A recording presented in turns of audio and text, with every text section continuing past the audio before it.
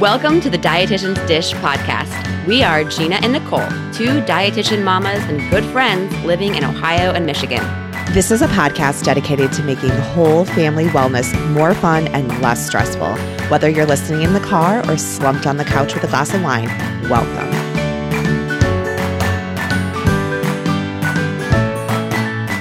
Hi, everyone. Thanks for joining us. I'm Nicole.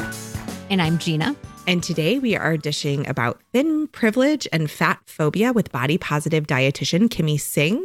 But first, a little catching up. Gina, what's going on? Yeah, speaking of fat phobia, Paige is officially has shot phobia, is officially shot phobic. And no, she hasn't been diagnosed. I've diagnosed her with this, but she has intense I believe we call that fear. Needle phobia.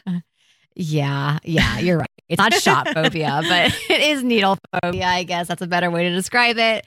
We should get her flu shot. And normally with shots, like she doesn't do fine, but we're able to hold her and get the shot in. But if this was just not pleasant, we had to abort mission.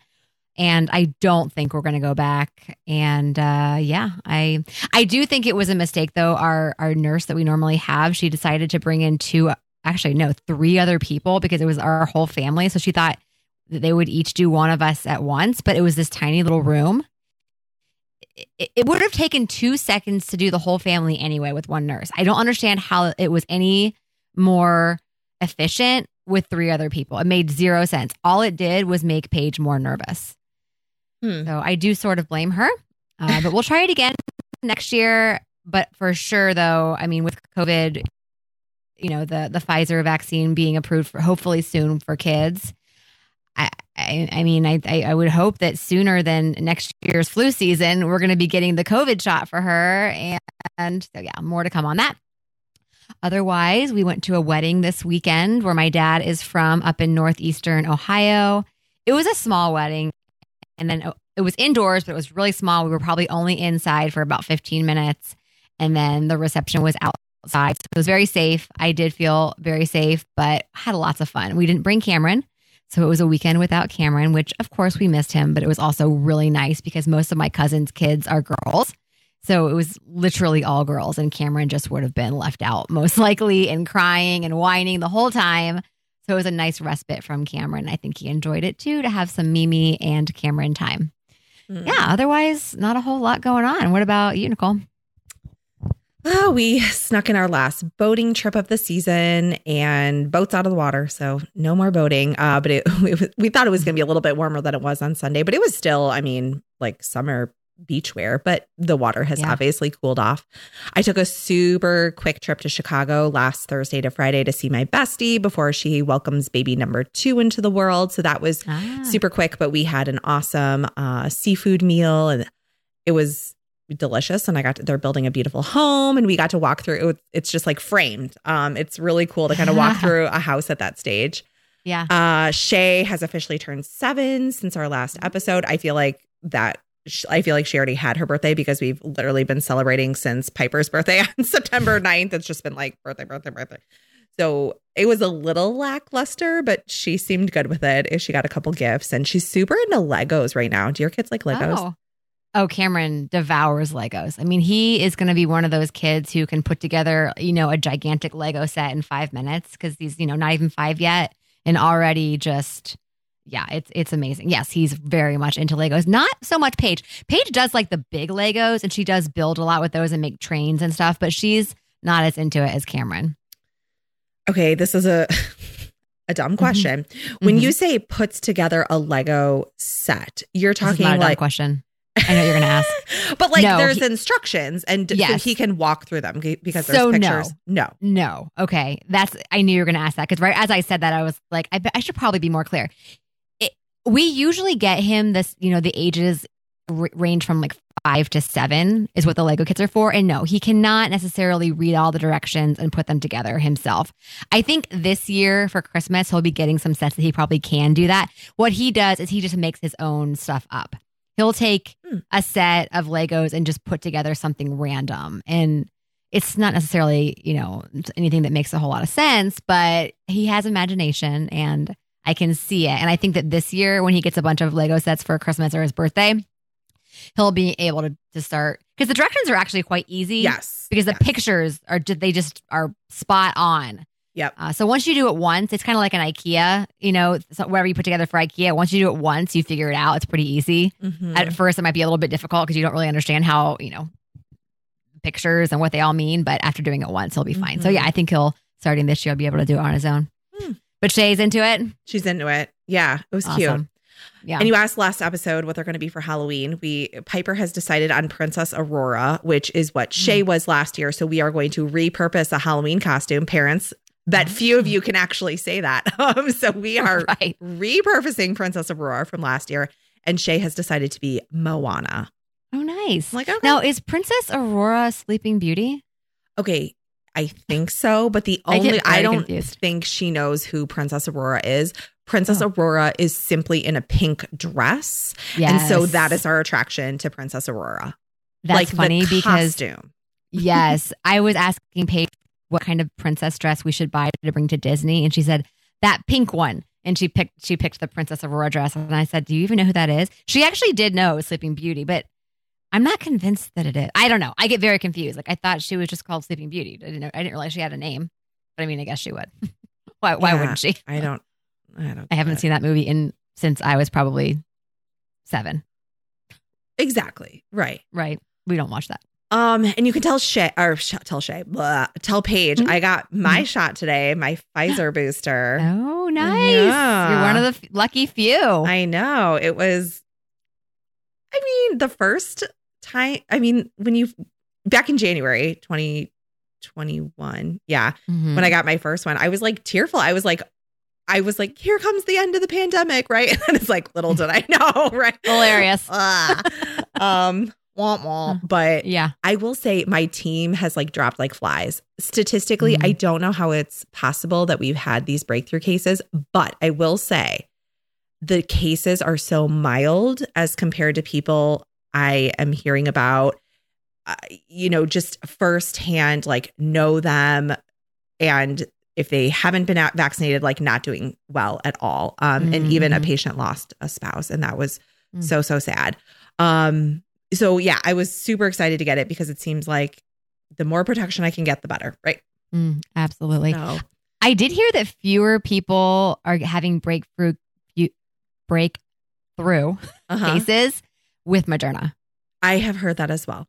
Woot woot. So even though I went through HE double hockey sticks to get it, maybe I have better protection. I don't know. We'll see. All right. So before we begin, just a quick favor to ask. Since you like this podcast, please write us a review. Reviews on iTunes are everything to us, and they really help us reach more people. So, of course, we'd appreciate it. Awesome. So Kimmy Singh is on the show today. She is a fat registered. I just cringe, Gina. We're going to talk about it on the show, but it doesn't roll off the tongue. But she identifies as a fat registered dietitian based in New York City. She's the owner of Body Positive Dietitian, a private practice that supports individuals with eating disorders to heal their relationships with food and body. Kimmy supports her clients with a fat positive and anti-oppressive framework and has special passion for working with people that have polycystic ovarian syndrome, like me. Kimmy's also a sought-after speaker and has presented at several national conferences. She presents on the effects of anti-fat stigma in healthcare and nutrition. Kimmy's a believer in kindness, compassion, and the power of advocacy. And you can learn more about her on her website at bodypositivedietitian.com. So without further ado, we will welcome her to the show. All right, well, I'm going to start it here. Kimmy Singh, welcome to the show. I personally can't help but feel that this topic has been a long time coming on Dietitian's Dish podcast. And while she's not able to join us today due to scheduling conflicts, my co-host Gina is another dietitian with, she does have thin privilege. And there are times I can't help but think she'll just never get it. You and I, however, are fat dietitians. And I just jumped in with both feet. If I'm being honest, I did cringe a bit when I used the word fat in referencing either one of us. And it just still feels a little bit wrong to me. Can you explain for our listeners a bit about the word fat and why we're seeing it used more and not in the hurtful way it once was? Yes, definitely. Oh my gosh, the word fat. I have to say, for me, it took quite some time to neutralize that word. And part of how I use it now is totally as a neutral descriptor. I'm a self proclaimed fat dietitian. So I welcome folks to use that descriptor for my body. But I also know that society tends to associate that word with like every negative stereotype about people in larger bodies. And a lot of people have had like acts of violence, whether like physical or emotional, like abuses towards them as people in larger bodies with that word. And so I think that's one of the many reasons it can make folks feel so uncomfortable. And yeah, lots of fat activists have been trying to reclaim that word and stop, say like it's not a negative thing to be in a larger body. So let's stop pretending that this is a bad word. And it's really interesting because the words that we hear like in the medical community are like the words from the BMI ranges, right? Like the O words that I try not to describe people's bodies with. And even in like medical settings or in academia, if you actually use the word fat, people seem so uncomfortable with it. And I feel like it really speaks to like the discomfort that people have when discussing like weight outside of that like medical model, if that makes sense. Mm-hmm. Interesting. Yeah. I guess I'm going a bit off script already. Mm-hmm. How would you describe fat? Like what's fat and what's not? I don't know. That's so gray to me. Mm-hmm. Yeah. Okay. So looking at here in the States, right? Like we have our own sort of bodies that are seen as acceptable, unacceptable, all that good stuff. And then how I usually describe like those that are actually fat is those having enough body fat that's seen as how society would view it as too much excess body fat. And so I appreciate like the fat categories that other activists have created that sort of start like the small fat category, I think at about a size 16. So it's either 14 or 16, but it's just, yeah, that's sort of where that cutoff starts to be seen. But it's also where the lines can feel very blurred because a lot of folks that are sort of in that middle ground where they don't feel thin, but don't feel fat, it can be really confusing because they don't necessarily see themselves like portrayed in Hollywood or the media.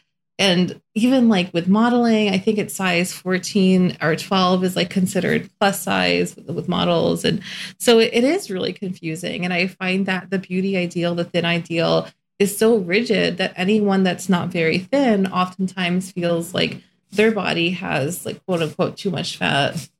Mm-hmm. Yeah, I appreciate that. It's that is helpful for me.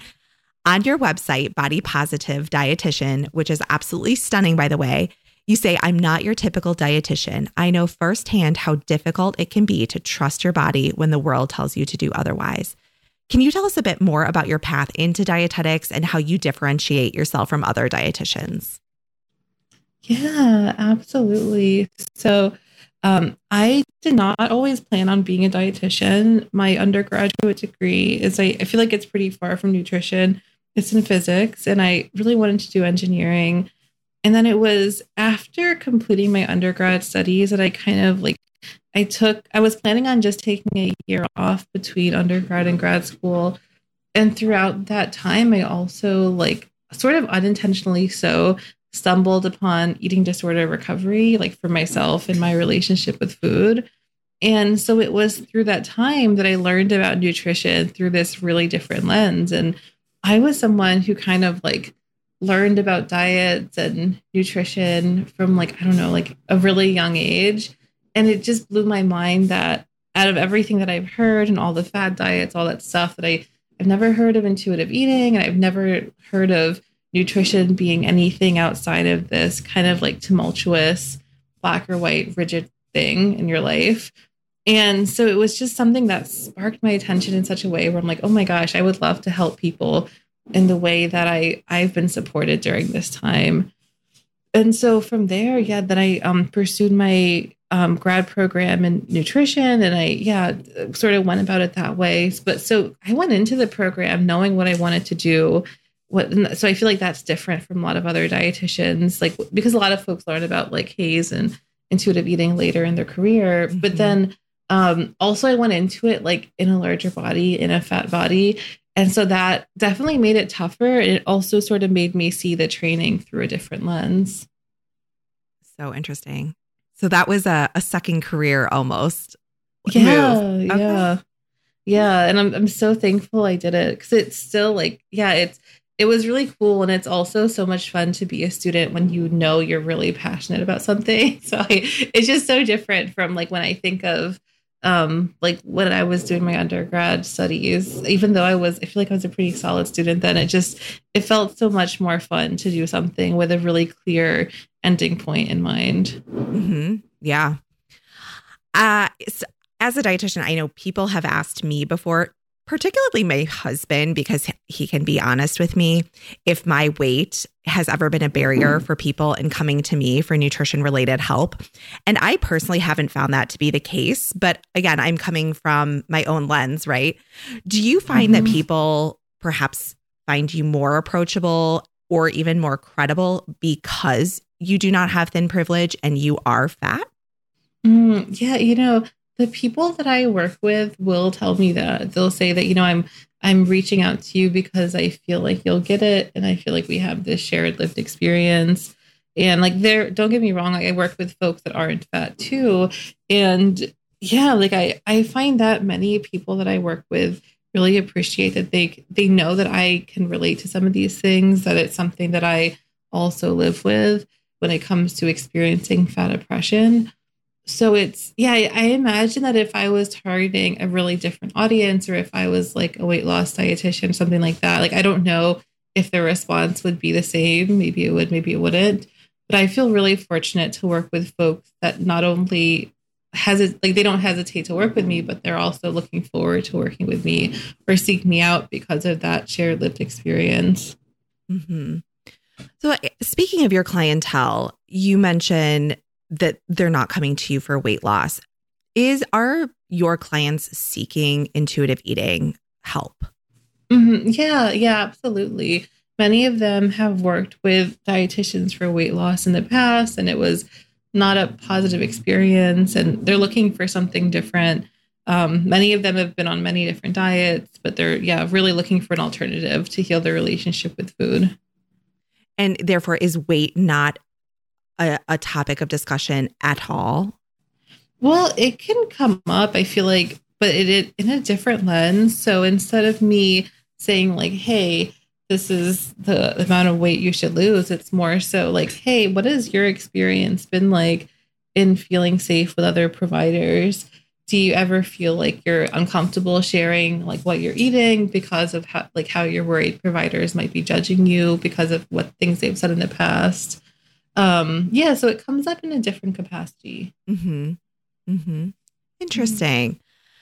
So thin privilege can be defined many ways and has deep and significant underpinnings in our society. Those with thin privilege do not have their weight as the first thing somebody notices about them, or they're not assumed to be unhealthy because of their size or judgments made about what they're eating, kind of like what you just said. It's systemic, and you have a platform. What has been your most impactful work around health at every size, or simply raising awareness of thin privilege in pursuit of equity for people of all sizes? Oh gosh, it's hard to say, but I would say like what's probably most accessible to listeners is like on my Instagram page, which is bodypositive_dietitian. I have like a story highlight, and it's titled Thin Privilege. I think that's the title of it. And it just sort of, I ask folks to share like their lived experiences with what they've faced around discrimination living in a larger body. And so it has a lot of actual responses. It has a lot of like true unfiltered experiences that I imagine that thin folks, even like thin dietitians that have been doing this work, like things that they've never had to think of before. And so that's something that so many people have reached out and said, like, this really opened my eyes to see this in a different light. And it's been great to hear that feedback. Mm-hmm. Yeah, I think this is where Gina and I wish she was able to join us today, but this is where we sometimes it's so hard with our lived experiences to see eye to eye, for lack of a better term. It's, as somebody with thin privilege who's never lived, that has never been, has never walked life, right, in a larger body, it just seems so difficult for me to comprehend. It just seems easy, I guess, to say, we'll eat intuitively, when society's not telling you your body should be a different size, different shape. It's so hard for me to like wrap my brain around that one. I don't know. I know I'm not alone, but so weight classifications and BMI are universally recognized as a comorbidity. As a fat dietitian, where does health at every size intersect with dietetics? Or perhaps most simply, how fat is too fat? Is that a thing? Yeah. And so what I try to remind folks of is first, health at every size does not mean healthy at every size. So the philosophy itself is not trying to suggest that every single body size is inherently healthy, because that's not the case. Whether your BMI is in a lower side, medium, higher, you can still experience negative health issues outside of, so that's one piece of it. Then there's another piece where there's this big factor of weight stigma and weight cycling and how that affects health, and the fact that people are not talking about that. Most dietitians I know, they don't learn about the issues with BMI, the issues with how what came to be, and how it miscategorizes people as unhealthy. And so we have this huge bias in the training process where all of this is being swept under the rug. And we actually see that this is not just a one-time incident. This is something that's happened over time to people with marginalized identities by modern medicine, by the American, the AMA. There's so many issues with how, with how people with marginalized identities have been pathologized or have been treated poorly because of these systems that have struggle with white supremacy and struggle with recognizing oppression and how it shows up. So I think when discussing weight and health, there's a huge footnote that needs to be shared, because what we find is that when we look at the data, we see that we don't have a way to recommend sustainable long-term weight loss. So that's one piece of it. Then we also see that dieting, sort of pursuing intentional weight loss, ultimately results in weight gain, weight regain for the majority of people. And that weight cycling is independently associated with many of the health conditions that people associate with living in a larger body. And so all of that being said, then you add in the weight stigma component. What we see is that people are avoiding going to their providers because of their size. People are being treated differently, not receiving the same level of care, preventative testing, all of that stuff because of their size and weight stigma. And so we just don't know the role that has. So that's why I say, although health at every size is not trying to suggest that every weight is inherently healthy, it's also really important to look at that link with a more critical eye that's a little bit less drenched in weight stigma. And so what I find is that when it comes to how fat is too fat, those that are on the fatter side of the spectrum of fatness, those are the ones that are experiencing the most oppression, the most marginalization, and oftentimes needs the most fat positive care, because that's the furthest, all the messages that they're getting are so shameful, are so shaming to them and their bodies. Mm-hmm. Again, I'm going off script, but I can't help but think of shows like 1,000 Pound Sisters. Is that a positive thing for fat positivity, would you say? Or is it just perpetuating diet culture and all that we want to shift? Yeah, so it's definitely something that I would say is quite negative. It's something that sensationalizes the lived experiences of fat people.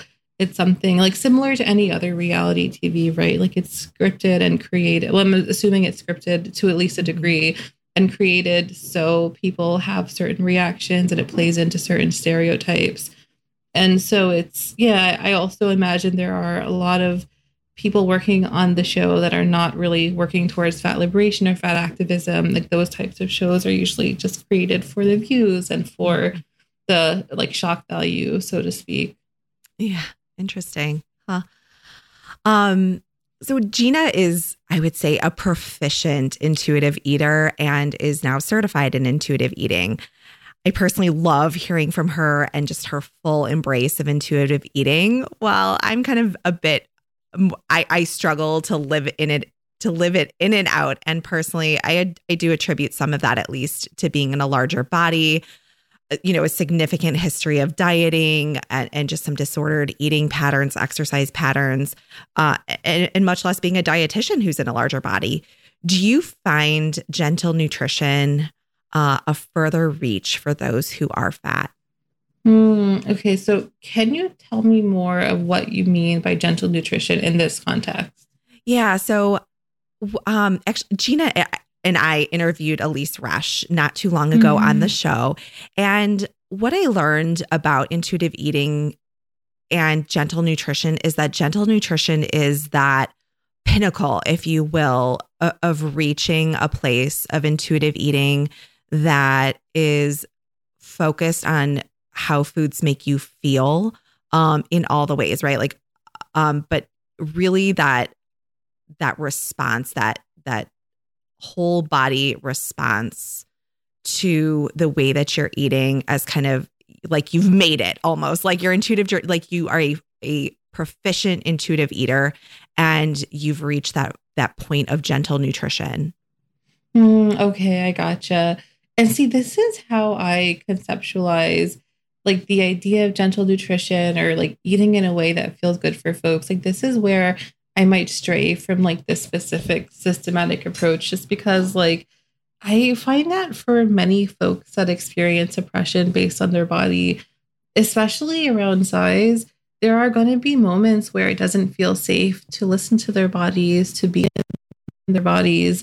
And so it's not that they get to this point where like it's all sunshine and flowers all the time, but it's more so like there needs to be ways to like have support to take care of themselves outside of that oppression, because it's something that does take quite a toll. And I imagine for anybody with a marginalized identity, like whether it's around size, whether it's also like around income, it can be a lot harder to access that place where you have the privilege to eat in a way that feels good for your body. Like if, for instance, like if you're a fat person and you're out to eat in a restaurant and you hear some like another diner making comments about your body, like in that moment, you might feel less connected to your cues.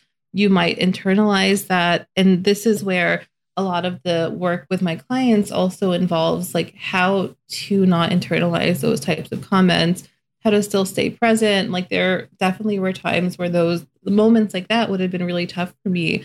And now they're absolutely not. Like, I'm not saying that there's never any tough moments, but it's something where things can totally shift there. And it can be a lot harder to only focus on how you're feeling around food when there are so many other factors that are going to affect how safe you feel in your body in that moment. So I hope that answers your question. I know it's kind of a longer answer. No, I love that. And I think your example of, a diner overhearing a comment is real. And it's something that we can all imagine happening, if not have happened to ourselves. So I really appreciate that. Your business appears to be thriving and your message and beliefs are sought after. What about your work do people find the most value in?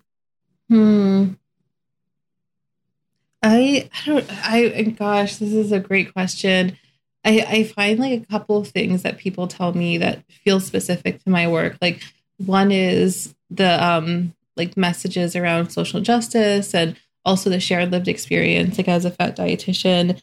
And I would hope that another one is also like the radical liberation part of my work, then also the like totally compassionate, gentle part of my work and how the two can sit together and coexist. Those are the things at least that I try to hold close. And in your work, what does your day-to-day, week-to-week look like? Are you between speaking engagements, individual consultation, like where's the bulk of your time spent these days? Yeah, I would say the most of my time is like one-on-one nutrition counseling sessions. And then outside of that, probably like some like speaking engagements and then some like interviews like this. Like that feels like the secondary right now, at least. Uh-huh. Yeah. And do you find, it sounds like you enjoy all of those things. Do you look in your clients for a certain, is there a person that you specifically work with? Or are you open to working with anybody seeking your services? Oh gosh. Yeah, I am completely open to working with anybody. I really enjoy working with a mix of people. And I find that I also enjoy working with people that have different lived experience for myself. So I can continue to support those that I might not otherwise think of.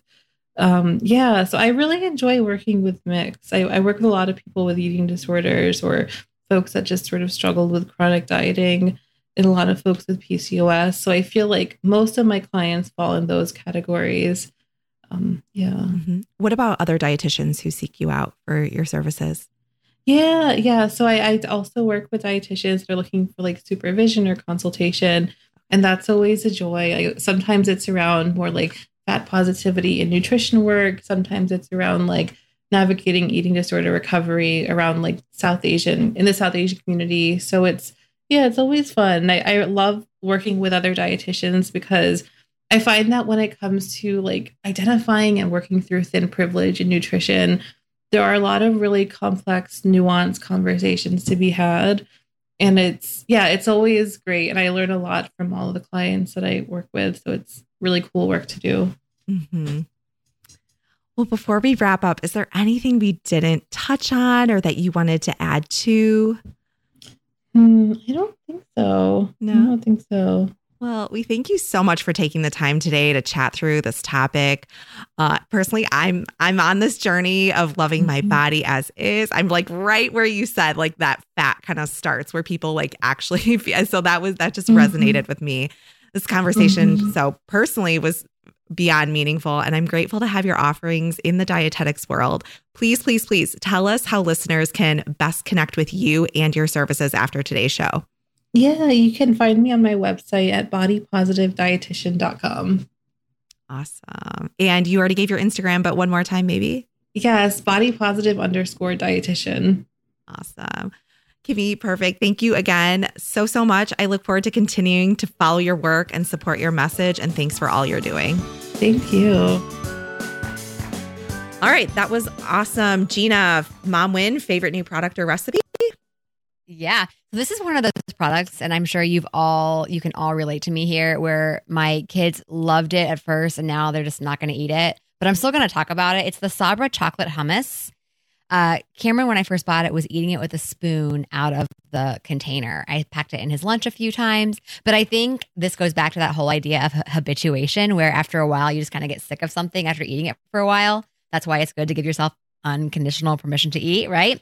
I think he's gotten a little bit sick of it, but we're still keeping it in the house. I love it. It's just so tasty. It's almost like, it's basically a chocolate dip, but it's hummus. So it's made of chickpeas.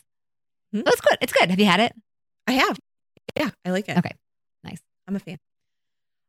Mine is a little different, but you as a college sports fan will appreciate this. Okay, so like college gear. It's just not always like cute. Like it's okay, but I found this website at shopthesoho, SOHO.com. Super, super cute college gear for women. Big fan. And they have all the schools, even your dreadful school. Just kidding. My friend Brett is a Michigan fan, and he was traveling to the game last weekend, and with our friend Josh, who's an OSU fan, and he made Brett put on a OSU hat, and I was like, okay, I'm going to call you, like, cough twice if you've been abducted. He was like, I'm good. I'm going to the shoe. Did you guys win? Oh, yeah. Yes, we did last week. Mm-hmm. We only lost to Oregon. Oh, of course. We played, who did we play? We played Maryland. Well, we shouldn't have lost that game, so it's embarrassing. Oh, my goodness. All right, so check out this shopthesoho.com for cute Okay. college gear. Sounds good. Cool. Awesome. All right. So coming up on October 24th, we will be dishing out another self-care episode all about cancer screenings. Until then, keep in touch with us on social media at Dietitians Dish Podcast on both Facebook and Instagram, and check out all of our episodes and show notes on our website, dietitiansdishpodcast.com. Also, please tell your friends about us. They can find us on numerous outlets such as Overcast, iTunes, Stitcher, Spotify, and Pocket Cast. If you listen on iTunes, be sure to leave us a review. We promise it only takes a few seconds. Until next time, everyone, be well. And Nicole, we'll talk to you soon. Take care, Gina. Bye-bye. Thank you for listening for the podcast. Bye-bye.